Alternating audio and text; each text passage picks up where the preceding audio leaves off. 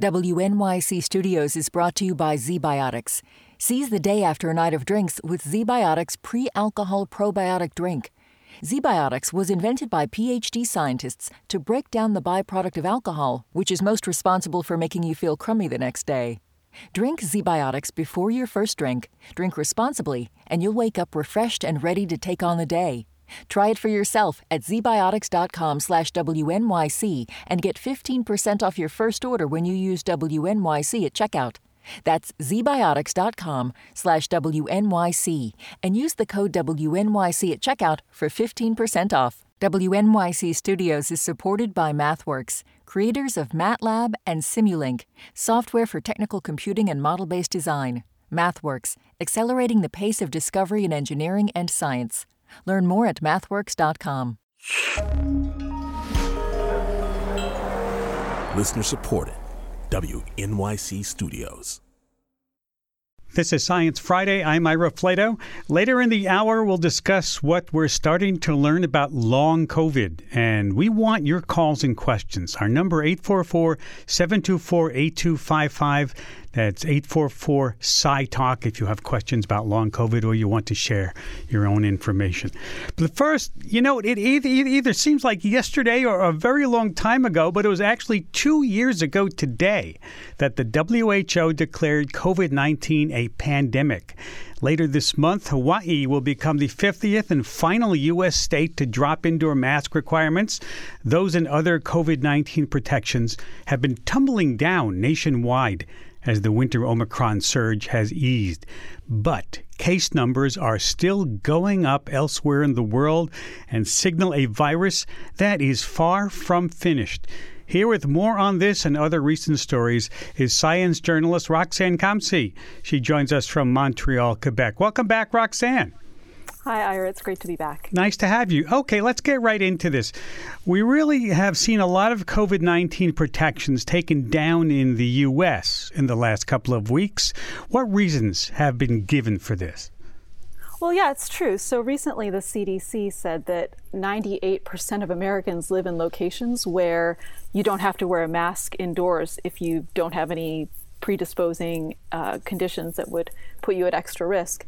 And part of that's because they have determined that enough people have immunity, and they've also kind of changed the calculus in terms of what is a high-risk environment. So they've kind of higher the threshold of the number of cases that makes a place a high-risk location. Yeah. It's not just the U.S. dropping protections either, right? Other countries have. No, a whole bunch of countries have. The UK has, and Austria recently backtracked. There was a mandate that was about to go in effect for people to be mandated to be vaccinated, and recently lawmakers took a step back and said, actually, we're not going to enforce that. So there's definitely a walking back of restrictions and things like that in a lot of places, not just the U.S. On the other hand, there are places where case numbers are definitely not going down. We're watching the numbers go up. So absolutely. And this is happening in a lot of places where they had a COVID zero policy. So they'd really been successful in keeping the virus at bay for months and months and months. Someplace like Hong Kong, the highest number of cases of COVID that they had in a day last year was 60. And now they have tens of thousands of cases a day, and I think around 250 people a day dying, which for a place with not a huge population is an extremely high number. And China seems to also be perhaps heading in that direction too. We'll have to look into that in great detail as we go on in the months. There's also a subvariant of Omicron beginning to circulate more widely, right? Right, exactly, BA2. And I think what's interesting is there's been a huge consensus that it's more transmissible than the original Omicron variant. What seems to be still in debate is whether it's more dangerous. A lot of people say no, some people say yes. But so we're not done with variants by any means. The story is not over at all. Yeah, we're not done with the virus. We'll get into that a little bit later also. But let's move on to other infectious disease news, especially polio. Polio has been close to eradication for years now, but we're still not there, right? A few weeks ago, we talked about its reemergence in Mawali. Mawali, and now the Russian invasion of Ukraine may be further jeopardizing the end of this virus. Why is that? Well, I think this is a really interesting and somewhat, in a way, sad story. I mean, so the polio eradication campaign launched in 1988. And it's possible because polio doesn't have an animal reservoir. Unlike SARS-CoV-2, it really just happens in humans, and of course can cause paralysis and really horrible effects. But by 2017, there were only 17 cases of polio in the world, which was a great achievement. Yeah. And then in recent years, in places, particularly war-torn places like Afghanistan and other regions like that, it's been creeping up. And as you mentioned, in Ukraine, there was an uptick in polio where there were 2 kids that got paralyzed with polio not that long ago, the last case being in January. And it indicates that the virus is still circulating there, and that, with only 50% of kids under 1 vaccinated against polio there, and the war now happening, just totally disrupting vaccination campaigns, there's a huge worry that this is going to set back this campaign to eradicate polio, which has, until recent years, been such a success story. Yeah, because we do have very effective vaccines for it. Absolutely. I mean, there's 2 different kinds of vaccines. One is given orally. It's like a drop in the mouth. And then the other one is a shot. And there's different strategies. The one that's given as drops in the mouth is more feasible to be given in conflict regions. Of course, the downside is it's not quite as effective as the shot. Right. Yeah. We're actually going to go back to a story now that you brought us 2 months ago when it was reported that a man had received a heart transplant using the heart of a genetically modified pig. But the update is a sad one, is it not? It is a sad one. And I'm really sorry to bring this news, but the patient David Bennett, who received the heart from a pig, unfortunately passed away this past week. And the doctors who did the transplant aren't quite sure what happened. They don't know if his body rejected this heart that had been so specially tailored to not be rejected by his body, by these genetic modifications in the pig that it came from. They're putting together a report, but for him it was really like a last resort option. He was too sick to receive a human heart, so to be in a place on the wait list where he would receive a human heart. So this, for him, was kind of the last opportunity. And unfortunately, it didn't work out. We'll have to wait and see they haven't published their findings yet, but we'll have to wait and see for that. Yes, absolutely. On to something a little bit different. History nerds, we are excited this week at the announcement that the ship of explorer Ernest Shackleton has been discovered more than a century after it was lost to crushing Antarctic ice. I mean, I was someone who's been to Antarctica. That's all they talk about when I was there. It's how brave and smart he was. This is thrilling to see. And there's video of this. Yes. It seems surreal in some ways. I know we're on the radio, so people can't see what we're talking about, but it looks like somebody just dropped it there yesterday, when in fact it's been there for 107 years. Yeah. A part of me wonders if it's so well preserved because it's in this cold area, which is of course also why it was so hard to find. If you listen to the researchers who found it talking about the journey to uncover where it actually was, they talk about snowstorms, ice storms, all sorts of elements that kept them from being in the right place to drop this device, this robotic device under the ocean to search. So so they've uncovered the Endurance, which Shackleton had set out with to try to traverse Antarctica after kind of missing out on being the first person to get to the South Pole, and 3,000 meters under the ocean or the sea there, it sat for 107 years until today they found it. It's only fitting that it took so much effort to get it because he took so much effort to save all of his crew. No one died in that rescue. It's an amazing story, but it's too long for us to tell. Go Google it. It's unbelievable. One last story. It's amazing. I was just going to say they kind of camped out on the ice for months before they could get to safer ground with lifeboats. And then there was this 800-mile trip in a lifeboat that went to an island where they could try to bring back some rescue people, and they did. It's an incredible feat.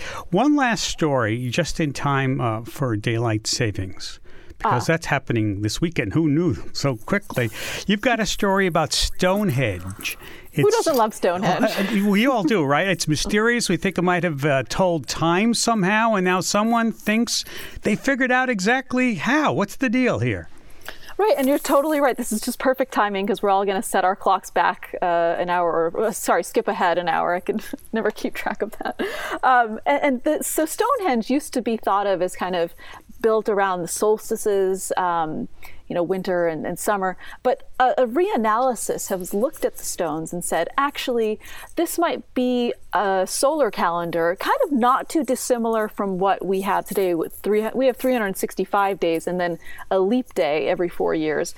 This was 365.25 days, similar to what the Egyptians had figured out a couple centuries before.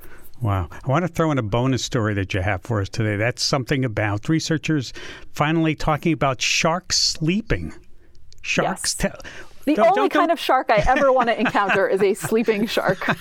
Well, because I remember being a scuba diver that they said the sharks are sleeping, they're not moving, but they have to keep the water moving past their gills so that they can still breathe. But they do sleep. Is that what we're finding here? Yeah. So this is a study that was done on a particular kind of shark known as a draftsboard shark, which it gets its name from its checkered external, I guess, skin is what you'd call it. And scientists kind of had an idea that sharks slept, but they weren't really sure. No one had to put them in a tank to observe and find out. So they did this, and using certain physiological measures, like how much oxygen they were consuming, and also interestingly, their eye movements, they determined that when they were sleeping, they were using half as much energy as when they were resting, and also that they had a different position. So they were flatter when they were sleeping as opposed to a little bit more upright. So they kind of had their torsos perked up when they were resting, a little bit more like one of these yoga positions. Now I've heard it. I can't get it out of my mind. I'm going to think shark yoga next time I'm on my mat, and especially with breathing. Right, that's what yoga is all about. We know that sharks. Yes, and resting, and restorativeness. Yes. Terrific, Roxanne. Thank you for taking time to be with us today. Great stuff.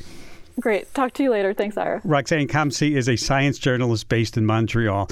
We have to take a quick break, and when we come back, how Russia's invasion of Ukraine has disrupted a multinational survey of wild salmon.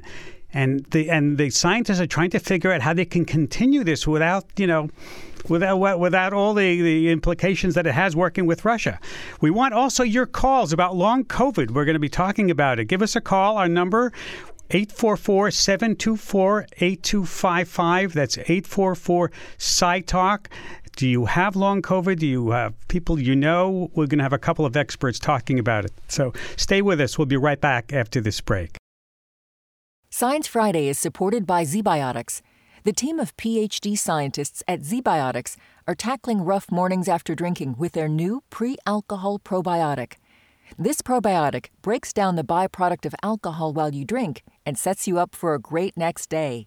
Check out the cutting-edge technology for yourself at zbiotics.com/Friday and use the code Friday to get 10% off your first order.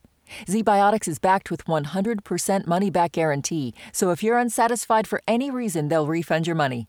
That's zbiotics.com/Friday and use the code Friday at checkout for 15% off. WNYC Studios is supported by the Natural Resources Defense Council.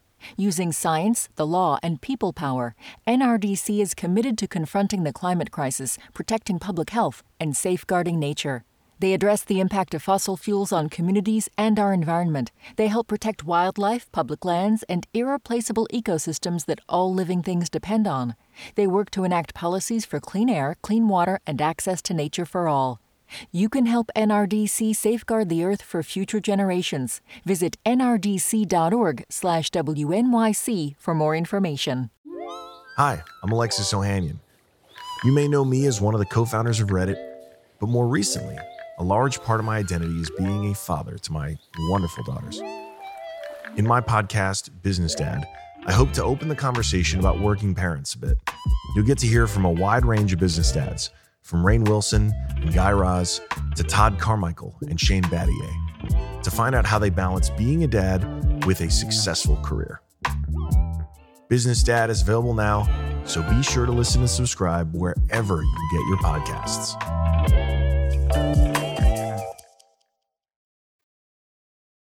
This is Science Friday. I'm Ira Flato. Now it's time to check in on the state of science. This is KERA for WWNO, St. Louis Public Radio, Iowa News. Public Radio News. Local science stories of national significance. A little over a month ago, scientists from the U.S., Russia, Canada, Japan, and South Korea embarked on a collaborative scientific survey to track wild salmon in the North Pacific Ocean.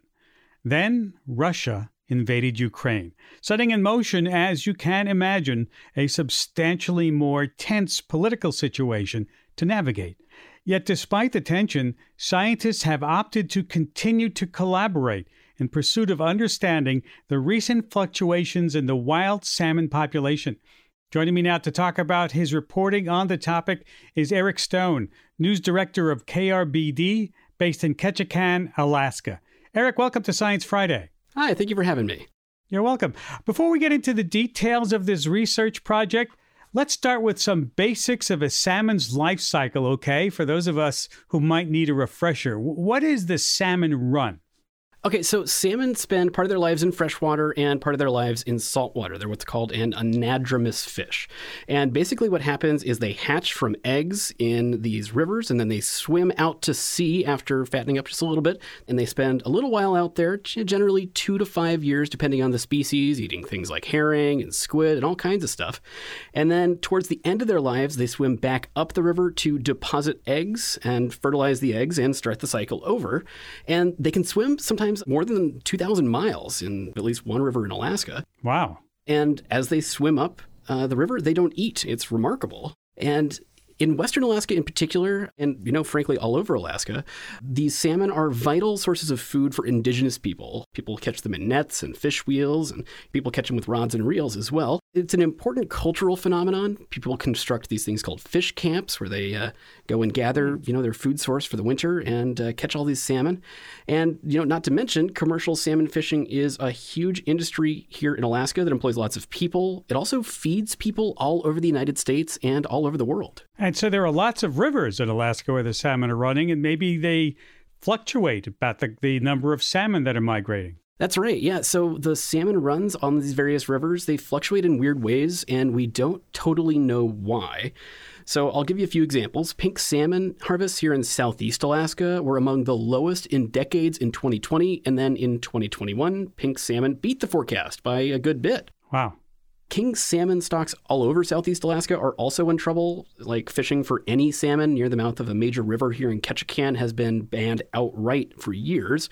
But it's really in Western Alaska where the salmon runs have been in crisis the most recently. So in 2020, the Yukon River chum salmon run faltered. Chum salmon is a species of salmon, one of the 5 Pacific salmon species. And then in 2021, the run totally collapsed. There were so few fish that people were not allowed to fish. And that's, a large component of how people feed themselves. Authorities had to ban fishing up and down the river to preserve what little of the run remained. And it was a massive shock to people who depend on salmon, go to great lengths to replace it. One resident told Olivia Eberts of radio station KYUK in that area that he took his river-going skiff into the dangerous waves of the Bering Sea. But runs on the Kuskokwim River that have also been faltering. Mike Williams, Sr. of the Kuskokwim Intertribal Fish Commission, that's an organization that manages and researches salmon in the area, told me that he's worried about runs all over the region. We depend on the salmon to sustain us through the winter, and we're very concerned about the returns of our salmon in all of the rivers in Western Alaska. And while the salmon run collapsed in that area on the Yukon River and is trending down on the Kuskokwim River, that same year in 2021, the sockeye salmon run in Bristol Bay, which is a giant commercial fishery, that set a new record. That's amazing. So what you want to know and what the scientists want to know is why wild fluctuation is going on. Yeah, that's right. And the problem is we don't know. Most of the effort that's gone into studying salmon has been focused on what happens in freshwater, where they reproduce. Right. Scientists think that issues happen in the open ocean while they're out fattening up. There has been some research, and there are a few theories. I'll run through a couple of those. One is bycatch, the idea that salmon at sea are getting scooped up in the nets for sole and flounder or pollock, accidentally caught, more or less. Another is that hatcheries, basically there are these facilities where salmon are raised from eggs into, juvenile salmon, and they're artificially enhancing wild populations. And one of the theories is that those artificially enhanced populations are outcompeting wild salmon. And then the third theory is that climate change is messing with the food web. That's, warmer ocean, more acidic. So we know the ocean is changing, but not as much how the salmon are reacting to the condition. It's kind of a big black box. What is the 2022 Pan-Pacific Winter High Seas Expedition, and how will it help test some of these theories? So basically, it's a giant effort to study what happens in the black box of the open ocean during the winter. So vessels from 3 of the 5 countries you said at the top, the U.S., Canada, and Russia, they're out canvassing the North Pacific as we speak right now. They're putting a net down to see what kind of salmon there are. And the reason they're doing it during the winter is that winter is an especially tough time for salmon. There's not as much food, and this is where it's hypothesized that most of them die. So this is a good time to figure out what's going on with the population. So the idea is to give a better idea of how salmon are reacting with predators, with each other, with ocean conditions, kind of shine some light in that black box. Yeah, given the current political situation, is the survey going on as planned? Has there been any talk about not cooperating or eliminating Russia from this survey? So I haven't heard any talk about, cutting Russia out. They're doing a massive amount of work on this subject. And the survey is still going ahead. There have been some modifications. One, an interesting thing is that one of the survey vessels from Russia, the one that's covering an area that goes from about the middle of the Alaska Peninsula, so it's kind of even with the west coast of Alaska, all the way out to almost the end of the Aleutian chain. They actually tied up in Dutch Harbor, that's the deadliest catch port, a day after Russians invaded Ukraine and started their assault on Kyiv. And now what happened is that a U.S.-based scientist was not allowed to board. So what happens now is that Russians are not allowed to survey within the 230-mile exclusive economic zone of the United States, basically, waters close to the United States. And that is going to have impacts on the results of the study. It doesn't mean the mission is a failure, according to one of the scientists I talked to, but it means that salmon activity within that area near the Aleutian chain is going to remain a mystery for now. So I spoke with Bill Templin. He's Alaska's chief salmon scientist, and he told me the 5-country commission has worked together in times of tension before. He said some Russian scientists actually included disputed islands in some salmon stock maps, and the Japanese had to politely ask him to change the maps. So he said that was all in good fun, but this is quite a bit more tension than usual. Even so, Templin told me that the salmon scientists are used to putting their work first and their political leaders' policies second. The salmon all go to the same place. And so for all of us to work together to understand what's happening out there and the way it affects our nations, I think it's a pretty huge deal, and I'd hate to see it go away. And you can actually track all of these vessels. There are 4 of them from the U.S., Canada, and Russia. They're all on a map at yearofthesalmon.org. Wow, I think I'm going to do that. Thank you, Eric. Great report. Oh, thank you very much for having me. It was really a pleasure to be on. Eric Stowe, News Director of KRBD, based in Ketchikan, Alaska. For the rest of the hour, we're going to talk about a topic that should be on a lot of people's minds, but likely isn't. I'm talking about long COVID. This is where folks who get COVID have symptoms that last for weeks, months, sometimes even years after their initial infection. Much of the country has rolled back mask mandates, thinking we've moved on from COVID. But there is a group of people who may have to live with it indefinitely. It's not over for them. Long COVID affects people in different ways. Some report debilitating fatigue or a persistent brain fog that makes it hard to concentrate. And for many long haulers, exercise and basic movement is not the same as it was pre-infection. There's still a lot we don't understand about the underlying causes of these symptoms, or why some people develop long COVID while others don't. Or could even a mild case or a symptom-free case of COVID lead to more debilitating illness later in life? Over the last 2 years, researchers have slowly accumulated more knowledge about the drivers of long COVID and how best to treat it. And that's what we're going to be talking about now. Joining me today are two people intimately familiar with long COVID. Let me introduce them. Dr. David Petrino, Director of Rehabilitation Innovation at Mount Sinai Health System in New York. Welcome to Science Friday. Thank you for having me. And Hannah Davis, co-founder of the Patient-Led Research Collaborative. She's based in Brooklyn. Hannah, welcome to Science Friday. Thanks. It's great to be here. Nice to have you. Dr. Petrino, are you seeing a surge of new long COVID cases as a result of the Omicron surge? Absolutely. I think we're certainly seeing more cases coming through as a result of the Omicron surge, but I would also point out that many individuals are only just starting to get care now from some of the initial waves of COVID-19. So it often takes a little while for patients to get to us once they've been ill.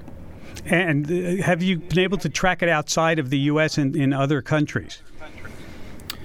Absolutely. I mean, I think that Hannah's work and the work of the Patient-Led Collaborative has been phenomenal at this, but certainly we've been tracking the literature and that has been published in other countries, and countries that have been putting out more work than the United States in actually trying to track across the entire country, and the numbers are concerning. The most recent ONC report from the UK showed that 2%, an estimated 2% of the UK population has long COVID. That's amazing. How likely are vaccinated and boosted people to get long COVID versus those who are not? This is a tough question to answer. We certainly know that there is emerging literature to suggest that perhaps your probability of going on to develop long COVID is reduced post-vaccine. But the most up-to-date data that has been published on this matter still places it at a pretty high percentage. So the most recent estimates would suggest that in breakthrough COVID infections, that is COVID infections that are occurring in people who are fully vaccinated, there still appears to be around a 10% chance of going on to develop long COVID symptoms, which is very, very high. Wow, yeah, wow. Let's take a question from a listener who sent us one through our VoxPop app. I'm Deb in Portland, Oregon. I'm curious about whether the rumors that I've heard about sometimes vaccinations helping people who have long COVID to kind of reboot their systems and have their symptoms improve, whether that's true or not. What do you say? I think that's a great question. The way that we're currently viewing vaccinations and their role in long COVID symptoms is I view a vaccination as a symptom modifier. So some people are experiencing worsening symptoms. Other people are experiencing improvement in symptoms. And a larger majority of individuals don't really see a change in their symptoms post-vaccination. So this is interesting because it gives us some clue as to how some people with long COVID may have some immune underpinnings that are influencing their symptoms. And there's some phenomenal work happening under the leadership of Akiko Iwasaki out at Yale University looking into this exact question. But right now, I would not say that you can rely on a vaccine to improve your long COVID symptoms. This is Science Friday from WNYC Studios. Talking about long COVID with Hannah Davis and Dr. David Petrino. And Hannah, let me go to you. Why did you decide to start the Patient-Led Research Collaborative? So I'm a co-founder of it with 4 other patients who are in some context a researcher or data scientist or policymaker before getting sick. For us, we all got sick in March 2020 in the first wave. And at the time, there were no answers for us. The CDC was still talking about this as something that didn't affect younger people, that everyone would recover from in 2 weeks if they weren't hospitalized. And we had all gotten sick and were still sick. And in April 2020, we're still sick and really had no clue what was happening. There was no public communication. And so we all joined the Body Politics support group. And it's on Slack, so there was a data nerds channel. So that really selected for people who were very curious and kind of looking for any data or any answer to explain what was happening to us. And one woman, Gina Asaf, decided to make a survey of all of the patients at that time, several thousand patients who were experiencing these symptoms. And I joined right when they had collected the data. So I offered my skills. My background was in machine learning. And, we just wanted to get answers for ourselves at first. But at the time, that was the only data available. So we started getting calls from the CDC, et cetera. And then, decided to keep continuing the research. Why is it so important to have patients driving the research conversation? I think especially for under-researched and poorly understood illnesses, doctors' hypotheses might not necessarily be the most accurate. Patients have the strongest understanding of the illness because they have lived experience of it, and this leads to knowing the right questions to ask in research. And so listening to patients and engaging in patient-led research helps speed research up overall because you can kind of focus on the areas that seem to be the biggest clues. Do you think that healthcare officials were sort of ignoring long COVID patients, long haulers from the beginning? Yes, definitely. I think one of the things that bothers me the most is that we actually have so much evidence, including in the last SARS, including other viruses like EBV, that many, many viruses lead to long-term effects. Myalgic encephalomyelitis, dysautonomia are really common post-viral conditions. And this should have been integrated into the pandemic response from the start. And that just didn't happen. All right, we're going to take a break. We want to hear more of comments that you have to make. We have a lot of people coming in on Twitter and on the phones. Our number 844-724-8255. 844-SciTalk if you want to talk to our guest, Dr. David Petrino, Director of Rehabilitation Innovation at Mount Sinai Health System based here in New York, and Hannah Davis, co-founder of the Patient-Led Research Collaborative based in Brooklyn. 844-724-8255. So many questions. We'll see if we can get to as many of them as we can because this is a topic we have to talk about. Stay with us. We'll be right back after this break. WNYC Studios is supported by the Natural Resources Defense Council. Using science, the law, and people power, NRDC is committed to confronting the climate crisis, protecting public health, and safeguarding nature. They address the impact of fossil fuels on communities and our environment. They help protect wildlife, public lands, and irreplaceable ecosystems that all living things depend on. They work to enact policies for clean air, clean water, and access to nature for all. You can help NRDC safeguard the Earth for future generations. Visit nrdc.org/WNYC for more information. On Notes from America, we have conversations with people across the country about how we can truly become the nation that we claim to be. Each week, we talk about race, our politics, education, relationships, usually all of them, because everything's connected. And you, our listeners, are at the center of those conversations. I'm Kai Wright. Join me on Notes from America, wherever you get your podcasts.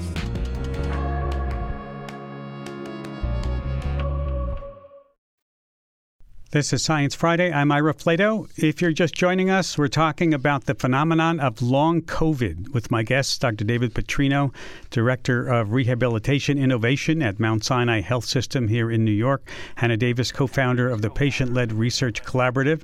She's based in Brooklyn, New York. And I'm going to go to the phones, but before I do, I want to bring up an interesting point I think that's central to the issue here, and that is that the CDC recently relaxed mask guidelines, and many states across the country have followed suit. They've reverted back to pre-pandemic precautions as COVID seems to be going away. Dr. Petrino, should public health messaging and policies be more focused on long COVID? Yes. I mean, in the strongest possible terms, yes. I think that from the outset, long COVID has been treated more like a shadow pandemic and less like an actual pandemic. People have not been giving it the level of attention it deserves as a mass disabling event in the United States. And the current sort of switch away from safe practice across the nation should be cause for alarm for everybody. Long COVID is very much a continuing issue that we need to be strongly concerned about. And we still need to strongly get out the message that death is not the only serious outcome of COVID, especially non-hospitalized COVID cases, these so-called mild cases of COVID. There's nothing mild about an acute case of COVID right now. Hannah? I completely agree. I feel like the change to deprioritize masks just says that long COVID doesn't matter, and it's going to put so many people at risk who don't even realize that they are at risk, honestly, in many cases, because there's been such a lack of prioritizing and communicating about how serious long COVID is and how anyone, it can happen to anyone and completely, change your life, possibly permanently. Let's go to the phones to Connor in Harrisburg, Pennsylvania. Hi, Connor. Are you there? Oh, who's on the phone? All right, let's see. Let's hope we're working the phones here and that they're working. Let's see who else we can go to. Let's go to Audrey in Fairfield. Hi, Audrey. Are you there? Audrey, are you there? Hi, Audrey. I'm here. I'm here. Yes. Hi. Go ahead. Hi, I have a unique situation. I have what's called a prolonged concussion, which means I had 2 head injuries within 6 weeks.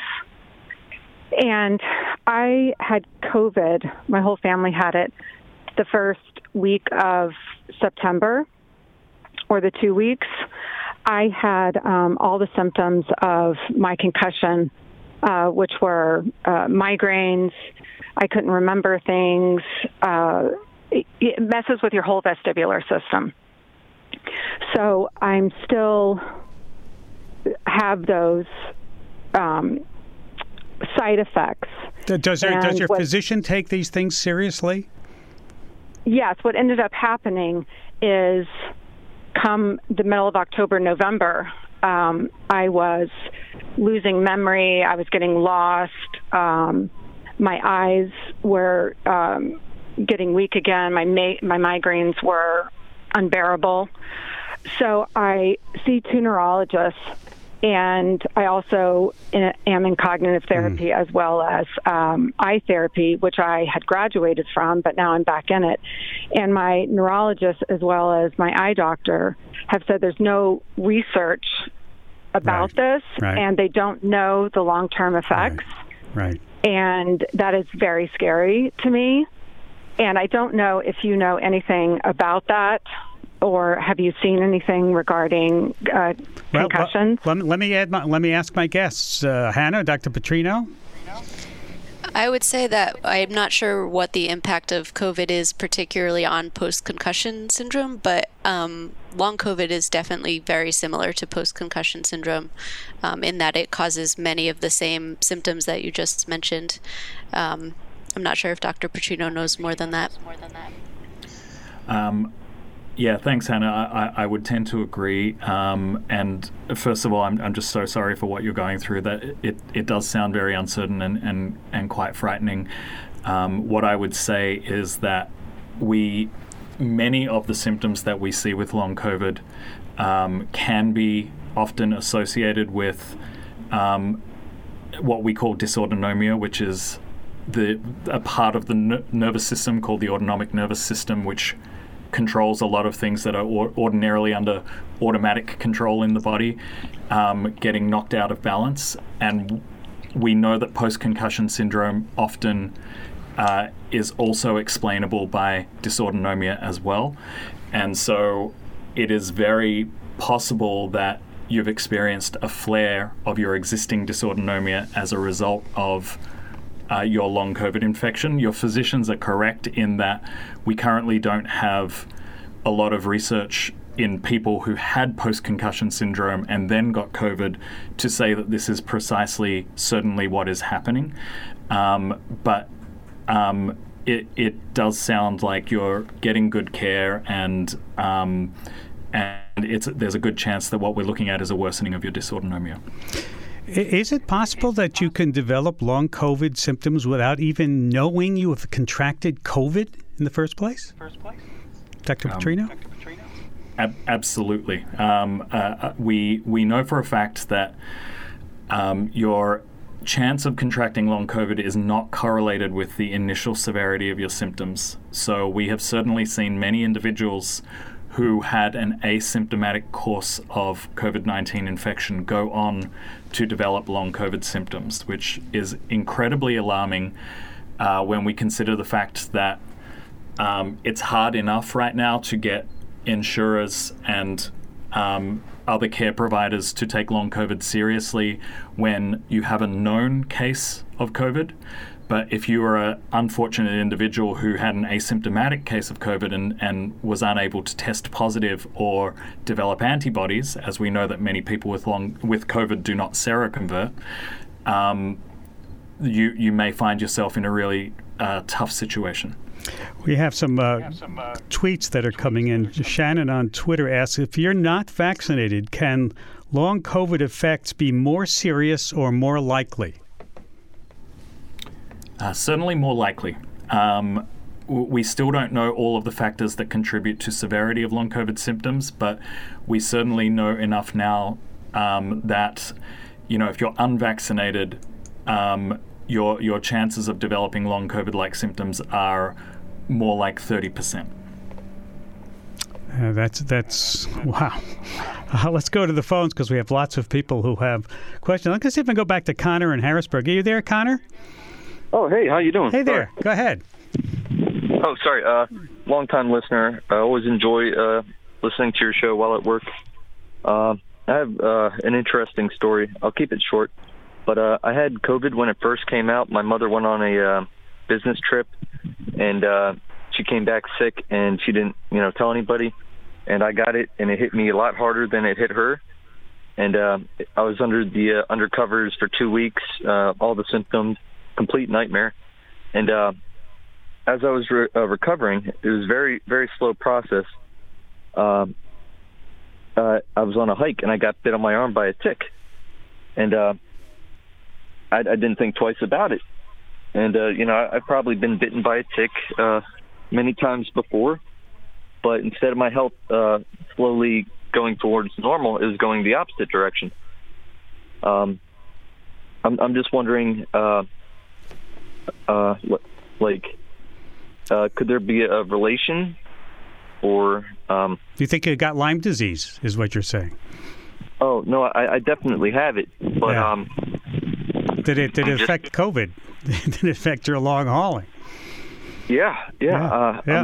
Let me ask the doctors. Dr. Petrino, what do you think? We think about long COVID as an infection-associated illness, and some of the initial work that we're seeing coming out of some phenomenal immunology research labs, and in fact some of the work that we're doing ourselves is really pointing us toward the idea that many people with long COVID have changes to their immune system occurring, and one of those changes can be that some of our immune system that deals with making sure that we generate antibodies to fight off dormant infections that we have in our body, as well as fighting off new infections, can be impaired. And so we often see reactivation of old infection-associated illnesses. So many people who previously had Lyme disease, but it's been quite dominant for some time, can experience worsening of Lyme symptoms. Epstein-Barr virus is another very common virus that people are experiencing reactivations of, and the list goes on. There are many previous viruses that can be reactivated by the immune sequelae of long COVID. That's really interesting. That's something no one talks about. Could something like herpes, things like that, cause a recurrence? Absolutely. Wow. Absolutely. Anything that was laying dormant can often be reactivated, and I'm sure. I'd love to hear from Hannah because she has way more data than we do. But well, I'm going to go to Hannah. Let me just give us a break. This is Science Friday from WNYC Studios. Okay, Hannah, you've published 2 research papers tracking long COVID symptoms. What are the biggest takeaways here? So for us, I think that in the beginning, we kind of helped show that long COVID wasn't just respiratory symptoms, that it was kind of cognitive, neurological, systemic, immunologic, the reinfections like Dr. Petrino was just talking about. Yeah. Our recent paper, one of the biggest findings for me was actually that cognitive dysfunction and memory loss are in the top 3 frequent symptoms and happen as equally in 18 to 29-year-olds as in people over 60. Wow. And so, in the beginning we heard a lot about brain fog, but we really showed that it impacts the ability to drive, to take care of your children, to communicate, and especially to work. We found that 2/3 of people had to either reduce their hours or quit completely. And that didn't even include people who took early retirement because of COVID. And then another really big thing we found was that, as Dr. Petrino mentioned, we have a very big issue with people who weren't able to get tests in the first wave, and even in recent waves. Omicron had a lot of testing and accessibility. The CDC estimates that only 1 in 4 COVID cases have confirmation. So we actually accepted people that were symptomatic positive and symptomatic negative and then compared them. And we found that the major difference between the 2 cohorts was not actually in the symptoms, and this was looking at, dozens of symptoms over time, but the date that they got tested after onset. So the positive cohort got tested at an average of day 6. The negative cohort got tested at an average of day 43. And so we try to communicate to people that having a negative test doesn't always mean they didn't have COVID. It often means they weren't able to access a test. This is Science Friday from WNYC Studios. Talking with Hannah Davis and Dr. David Petrino. A tweet, this is a really interesting tweet from Maelstrom, who asks, are we going to have a huge population of people suffering debilitating symptoms? Hannah? I think so, definitely. From my perspective, there's only a couple of places in the world that are tracking long COVID, at the population level, and one of them is the UK. And they have found right now 2.4% of the entire population has long COVID, and that includes 4% of teachers and healthcare workers. And that's after 2 years of the pandemic.